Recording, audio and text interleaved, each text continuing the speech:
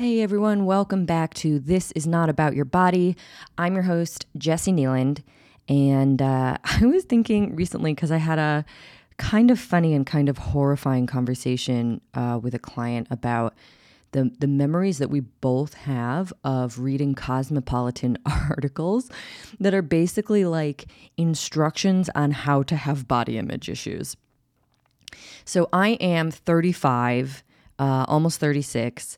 So there's a very particular age range that I think will connect to this. If you are older or younger than this, you might not have shared this experience. But basically, the thing to read when we were people my age, I guess, were younger was like Cosmopolitan. You know, I was really into things like Vogue and Marie Claire or whatever as well. But the sort of coveted best magazine when I was particularly in high school was Cosmo for sure.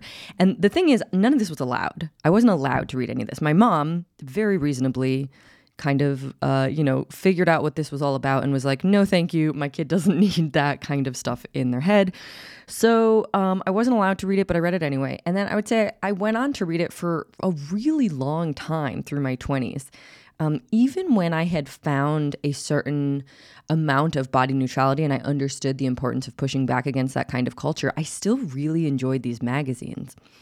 And part of it, I think, is like I really loved the clothes and the fashion and sort of style stuff. Like I really enjoyed seeing, and this was something in Vogue too, right? Like I enjoyed seeing like beautiful pictures of beautiful clothing and sort of seeing what the trends were because as far as I'm concerned, fashion is basically like sports. You know, you have to watch every season. Like it's constantly ongoing. If you like kind of fall out of it, you have to learn everything new because everything has changed. It's this really alive creature, you know? And since I grew up as a girl, nobody encouraged me to watch sports and I had no connection to sports whatsoever. I connected to fashion. So I loved these magazines for the fashion kind of ideas and tips. I considered myself very stylish, although not necessarily fashionable, just I like to express myself through clothes. I still do. So I enjoyed seeing all the different sort of options season by season. You know, silhouettes would change and the different things would come and go in style. And I just really liked that. I liked being a part of what felt like kind of an ongoing I don't know what else to call it other than a creature. It really felt alive to me.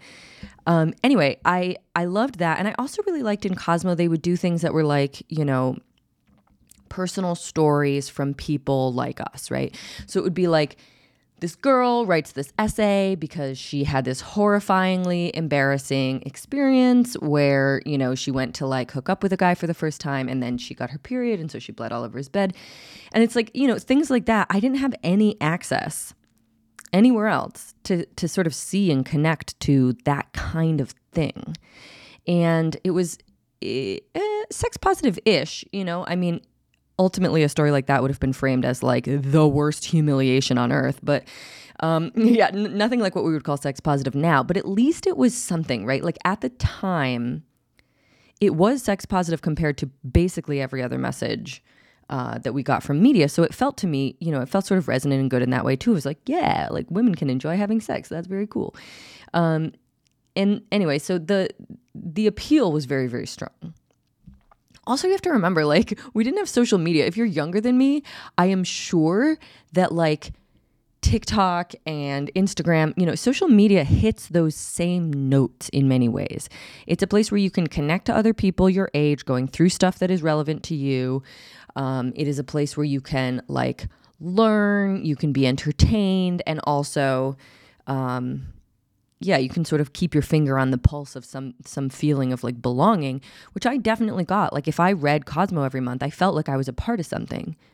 I'm like me and all the other women across the country who are reading this magazine all now know like that Jennifer Aniston wants babies but can't have them with her husband or whatever. Like, whatever stupid thing it was, I know that I even knew at the time that a lot of it was like completely irrelevant, but it still made me feel a part of something.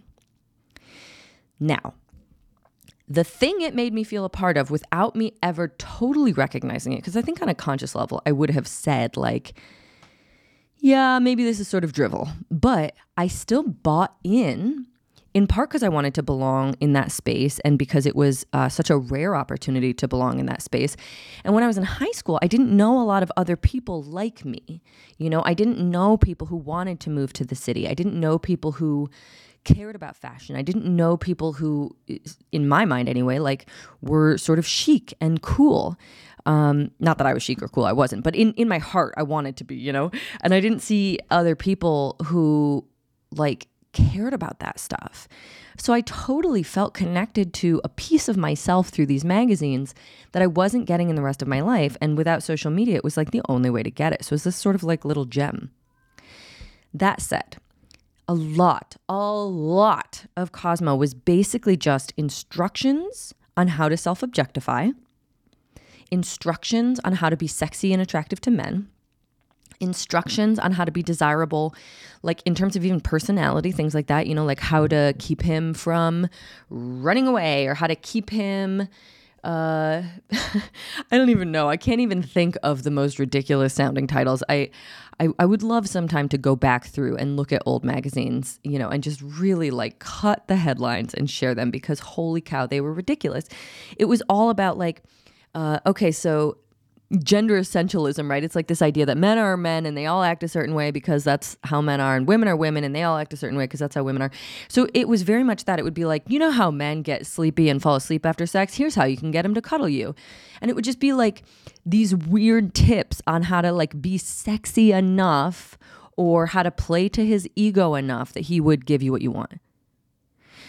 So what I learned from all of that was not only how very, very, very, very important it was to be sexy to men, to be attractive to men, and to always think about how I look to men. My God. I also learned like I can't get my needs met by men because they don't want to meet them. So my only real recourse is going to be to kind of manipulate them into giving it to me. So like there was no article on just ask for what you want. I think this magazine's still around. I freaking hope they've gotten better by now because like, at the time, do you know how life-altering it would have been for an article to just be like, how to communicate? Like, how to communicate your needs, how to advocate for your needs in a partnership? Holy cow. But no, it was never like that. It was like, he's not going to want to because men are this like totally foreign concept of a creature. They're like another species practically, and you can't understand them, and they don't want to hang out with you. They just want to have sex with you and then go to sleep. So here's how you get them to give you little crumbs of what you want. You use a cute little voice and you say things like, babe, I really love it when you snuggle me after. Actually, you know what? Even that example that I just came up with was far too practical. It was much less practical than that. It would be like, you sort of coyly, like while playing with his genitals or something, say, hey, if I do this for you, maybe we could cuddle after or whatever. Like it was manipulative. And so I learned to be manipulative with men. Like I learned that there was absolutely no way that I could just ask for what I wanted. I had to earn it or sort of secretly get it by being cute enough or sexy enough or like good enough, And that's what I learned was that I am not good enough on my own. I have to do all this extra labor. I learned that mostly my value to men is sex and my body and my appearance. And that a little bit of my value to men is like my emotional labor. Because, and like stroking his ego. That was a big thing. Like play to his ego. You're so good at cuddling. That kind of thing where you kind of end up being like, all men must want in the world then is sex and flattery. And like, maybe they do, but I'm sure they got these messages everywhere too, right? Like, I mean, they want more than that. I know that now, but like, I'm saying perhaps the men that I was dating at the time did sort of just want sex and flattery because the world had taught them as well that that's what they're supposed to want. And if the world taught all women basically to do this, it kind of makes sense that that would just be what they come to expect, right? And that sucks for men too. I know this now as a grown adult. Like, if you offer a man these things, he will very likely take them and still feel sort of hollow, because it's not that fulfilling. It's not really connective. And we humans are all humans. We all want real connection. So it's a very inauthentic way of connecting with someone, especially a partner. And it doesn't do anyone any actual service because men are humans, even though they, we were sort of fed this line that they're like these totally different species who want nothing that we want, that we are always going to be at odds with them. Like we want connection and cuddling and they want sex and I don't know, dinner cooked for them. Like we learned that, but it's just not true. The things I learned from Cosmo that stuck with me for so long were all about how to sort of manipulate men into thinking I was more attractive and to liking me and to meet my needs. All of this is the most self-objectifying BS on the entire planet, by the way. But like literally it would say how to keep him from thinking you're disgusting during sex, basically. I don't think I'd ever probably use that language. But it would be like, don't let him see an unflattering angle using these 3 tips. Suck your belly in, arch your back, and, always distract him. Something like that. Or it would be like how to, be attractive at a Super Bowl game. And it would be like, wear this type of item, sit this particular kind of way, make his favorite treats, and, always cheer when he cheers. So it was like, it just boiled us as humans down into nothing but like man meat, like bait for men, basically, like how to manipulate men into biting, into choosing us. It was fishing. It was manipulative. It was, looking back, it was just horrible. But I learned how to be hyper vigilant because of it. I learned how to always make my face flattering, always sit and stand and move in flattering ways. And flattering, by the way, this is just another word here for attractive to men. But like how to dress flattering, how to be flattering, like how to always hold myself in a way that's alluring. Ooh, alluring was a big word. During foreplay, like how do you be alluring? Flutter your eyelashes or look down because men like a little bit of subservience, or like be sure to wear flattering lingerie and then play up your assets. If you have a small waist, make sure he sees it. If you have like cellulite, make sure he doesn't see it. It was all the most like just objectifying. That's really the only word it can be. It's objectifying ourselves. It taught us how to be hyper vigilant about our bodies, our appearance, and everything because we weren't whole people. Cosmo was like, you just don't really matter. What you think, what you feel, what you need, it only matters insofar as you can sort of use that to guide the way you manipulate them. You're not an equal with them. And even though it was this sort of empowering, and I don't know that it would be feminist exactly, but it was like Sex in the City, women out there getting theirs. Like it did feel like it had a little bit of a feminist vibe at the time. It was basically just women telling other women, you are nothing but a treat for a man. And you are so uninteresting to men. You're so unworthy in their eyes of being considered an equal and having equal needs and feelings and, everything in a relationship with them that they expect, that kind of care, that you have to fight for it. You have to manipulate for it. You have to exchange and transaction for it. It's just so unbelievably damaging. And I feel like a lot of femme folks my age, like, just got destroyed by it. And the wild thing, I don't actually know who owned or owns Cosmo, but I do know that the editors and the writers were mostly women. So the wild thing to me is like all this time I was thinking, yes, I'm doing what men want. I'm learning what men like and want. It was just women making up stuff that they thought men liked and wanted and then passing it on to other women who were like, oh, okay, this is what men like and want. There were no men involved in the writing of any of that stuff. Like, men did not teach me to objectify myself as much as women did, at least in this one particular way. It was so instructional. Men taught me to objectify myself by objectifying me. Cosmo, or women, I should say, they taught me to objectify myself by literally teaching me how to objectify myself. And that combo is potent. Holy cow, did I struggle to climb out of the self-objectifying trap that I was forced into, So anyway, if you are around my age group and you read these kinds of articles, you probably are like, you totally know what I'm talking about. If you're older or younger and you don't, I'm sure that you have some version of like instructional self-objectification in your generation and in your life and memories, because it is everywhere, right? Like it wasn't like Cosmo invented this. Cosmo just kind of continued a trend that had been there for a long time. I am sure that the Cosmo that I read was like, just a decade or whatever after magazines were saying like, here's how to, be a good housewife or whatever. Like, here's how to cook your man dinner in a way that is sort of suitably domestic and attractive, because what men want is a wife and a mother. I don't know. But like by the time I got to it, this just happened to be the trend, was how to be attractive and sexy and how to manipulate them to get what you want, because they sure as heck are not going to want what you want. And it is a constant battle. I mean, God, the messages this just sends about relationships, communication, gender, sex, it's horrible. But it didn't make it up. It was just a part of a tradition of sexism under patriarchy. And I'm sure that there is stuff that is just as damaging now on social media. I don't know what it is, because I don't particularly have any desire to like dip a toe back into that world, but I am sure it exists. Even sort of makeup tutorials I wonder about. Like, I think that if I had grown up now, I would have loved makeup tutorials just because, they're shiny and colorful and kind of fun.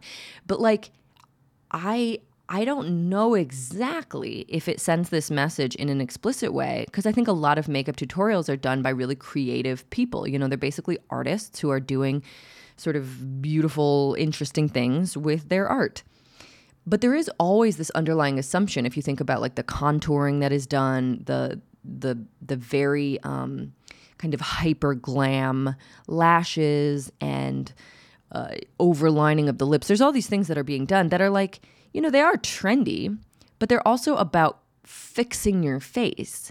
I don't know if people talk about it that way, because like when I read articles, it would be like how to hide thin lips, or how to, and of course we didn't have any products that were actually very good at the time. So it was like how to hide thin lips, like overline it and then use Vaseline just in the center and then a touch of glitter in like the Cupid's bow. And that was like your trick. It didn't do much. I tried every makeup trick that Cosmo gave me, and most of them were garbage and didn't work because we just didn't have actually sort of effective solutions to these supposed problems. But now we do. Now we have like incredibly designed high quality makeup products. And so you can kind of do anything to your face, but what does that say? What is the message there? Are they saying how to fix your weak ass lips just by being like, here's how to make thick, juicy lips? Or is it more empowered and less about you're not good enough? I don't know. I don't know what the message is now. But I do know that the fact that every single makeup artist on the planet knows how to contour the heck out of their face tells me, oh, we're supposed to have a certain kind of face. There's like the before and afters, and it's like you look like just a normal human with like round cheeks and, some acne here and there and like normal human eyelashes. And then you do this big glam transition, and by the end, you look like you're extremely low body fat because you look hollow in the cheekbones, and, you've sort of contoured all these different things into making your face look like a totally different shape. And, you've got like the fake lashes that are an inch and a half long, and everybody likes it. I mean, it's trendy.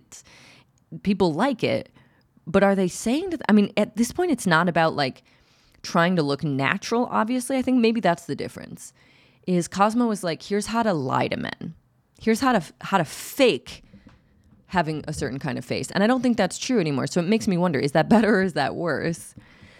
Like, men know if you're wearing makeup in this hyper glam modern way. There's no denying it. Everybody knows you're wearing makeup and you're not trying to hide it. So is that kind of empowering, where it's like, oh, I'm not trying to just convince you that my face is different, like I was taught to do. I literally was taught that like if they can tell you're wearing makeup, you kind of did it wrong. Or like, some things like eyeshadow was okay, but a lot of it was about like faking, thick lips, rosy cheeks, long lashes. It was all about being very, very subtle about it so that he couldn't tell. Because what you wanted was to make him think you were just naturally gorgeous. And now it's like, I don't know, everybody knows you are wearing makeup. And yes, there is this like extreme change to the shape of your face, but also you're not taught to lie about it. You're not taught to be like, oh, me, this barefaced look that I've got going on. Again, I don't know. I'm sure some people lie about it. But anyway, I wonder, because so much of that Cosmo world that I grew up with was about lying. It was about hiding and tricking people into thinking certain things. And I really feel like I had that mindset for so long. Like, I sucked in my belly, not because I just thought it was flattering, but because I wanted people to think I had a really flat belly naturally.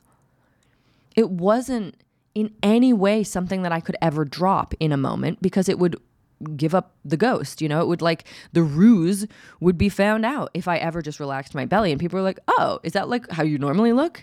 That would ruin the whole illusion. I was taught to illuse. That's not a word. I was taught to be an illusion of attractiveness. That was not only just like normal, but sort of required. And I was also taught that every other woman was out there doing this. So if I didn't, I was going to like miss out on all the men. So it just planted the seed of like so much anxiety and competition and sort of paranoia. Honestly, it was like, people are going to find out that I've been faking my thick lips with Vaseline and a little bit of shimmer. Oh my God, what if they find out? The whole thing will blow up in my face, and all the other women who did it better or are more naturally beautiful are going to get all the men, and I end up alone, abandoned, and worthless. Like, it made it all feel so dire. And the funny thing is, I learned later on, like, most other women aren't doing this. Many, sure, self-objectifiers like myself, of course they are. But a lot are not. So the fact that I was like competing with all women everywhere and they weren't competing with me is kind of hilarious. Like, I look back and I'm like, man, I was like focusing so much energy and attention into being a competitive, I don't know what you would call that, but it's like I really saw us as competitors for this male attention that was so scarce because they didn't want to give it to us. And yeah, that's just not true. That's just not true. So anyway, I think that's everything that I wanted to kind of cover. If you resonate with this, cool. If you don't, I'm so curious. Like, hit me up, DM me on Instagram. You can find me at Jessie Nealand, because I would love to hear what your generation's Cosmo was, like what you learned and from where about how to objectify yourself, how to think of yourself through the eyes of men, how to only, imagine your body as a sort of vessel of hotness for other people to enjoy rather than something for you to enjoy. Because, like, especially when it comes to sex and pleasure, it was all about his sex and pleasure. It was like, when he's ready, you jump in. Basically, when he's hard. Doesn't really matter if you're wet, if you're aroused. None of that matters. What matters is that he's ready and you don't want to disappoint him. And then here's how to give him pleasure. Learn all these fancy, fabulous techniques. Put an ice cube in your mouth. That was a very common one. Give him a little treat with an ice cube. I've tried it. I tried it in high school. I thought I was very cool. I honestly don't remember what the results were, but I can look back and say that's a little cringy. Yeah, but like they had all these things like weird little techniques we were supposed to try to keep him happy. Because apparently most men, I don't know, are at high risk of being disappointed by the kind of sex they have. So we had to learn and teach ourselves how to give them pleasure. Now, mind you, no man at the time was learning how to give us pleasure. I did not know a single man looking up magazines or articles or tricks or tips or whatever on how to like turn a woman on or get her to feel pleasure or get her to come. And if they did, it was absolute nonsense written by men who didn't know how to do those things. Just like ours was written by women who, I don't know what kind of sex they were having, but I have to imagine it was mostly self-objectifier sex that was focused on his pleasure. And then, by the way, with this purely heteronormative script around sex, once he came, we were all done. Everything is done. Sex finishes when he finishes. Why? Because sex is really only for him. It was like we're allowed to enjoy it, but there was really no talk about like our pleasure, our turn on. It would say like how to get him to do certain things to turn you on. But again, they were all very, very unimportant in the big scheme of things. Like get him to lick you everywhere by suggesting such and flattering his ego. Like, okay, but him licking me everywhere might not be in any way what I want. And also, like, there was no conversation really about how to like mentally and emotionally feel safe enough to feel any pleasure at all. And frankly, because of all the focus on him and this feeling like he's going to be disappointed if I don't do everything right, most self-objectifiers, I don't think, really feel much pleasure at all during sex. They might feel the pleasure of like validation, like, yeah, I'm doing a good job. I know I felt that pleasure a lot. I was like, yes, I am succeeding at being what he wants right now. I am giving him what he wants, and that feels good. So I would have said I enjoyed sex for sure, but I look back and I'm like, I didn't enjoy sex for me. I didn't have pleasure of my own. I certainly didn't have orgasm. I just felt good because I was doing what Cosmo told me I had to do. I felt successful. I was being a good sexual object. And that's what they taught me I was supposed to do. Okay, well, if you resonate with that, I'm really sorry. It's sort of a dark and depressing thing once you really get into it. The conversation that I had about these articles was hilarious and connective because we all shared this sort of experience. If you read Cosmo and objectified yourself and learned through these channels, like, you probably know exactly what I'm talking about. And it's really lovely, I think, to be able to connect on these things now. But it's also important that we acknowledge how dark that is and how dark that still can be. Women are still learning to objectify themselves, both through being objectified by men and actually just being taught, often by other women, how to objectify themselves. Okay, well, thank you so much for listening. I do have brand new merch on my website, jessinealon.com. If you want to rep my brand or support my business, if you want to have cool conversations with people because you're wearing a t-shirt that says Body Neutral AF, whatever brings you over there, check out my shop page. I think that the designs are awesome, and I would love if you wanted to support me and or just rock some cool looking designs. You can find that at jessinealon.com on my shop page. So thank you so much for listening, and I will be back next week, and I hope you're good till then.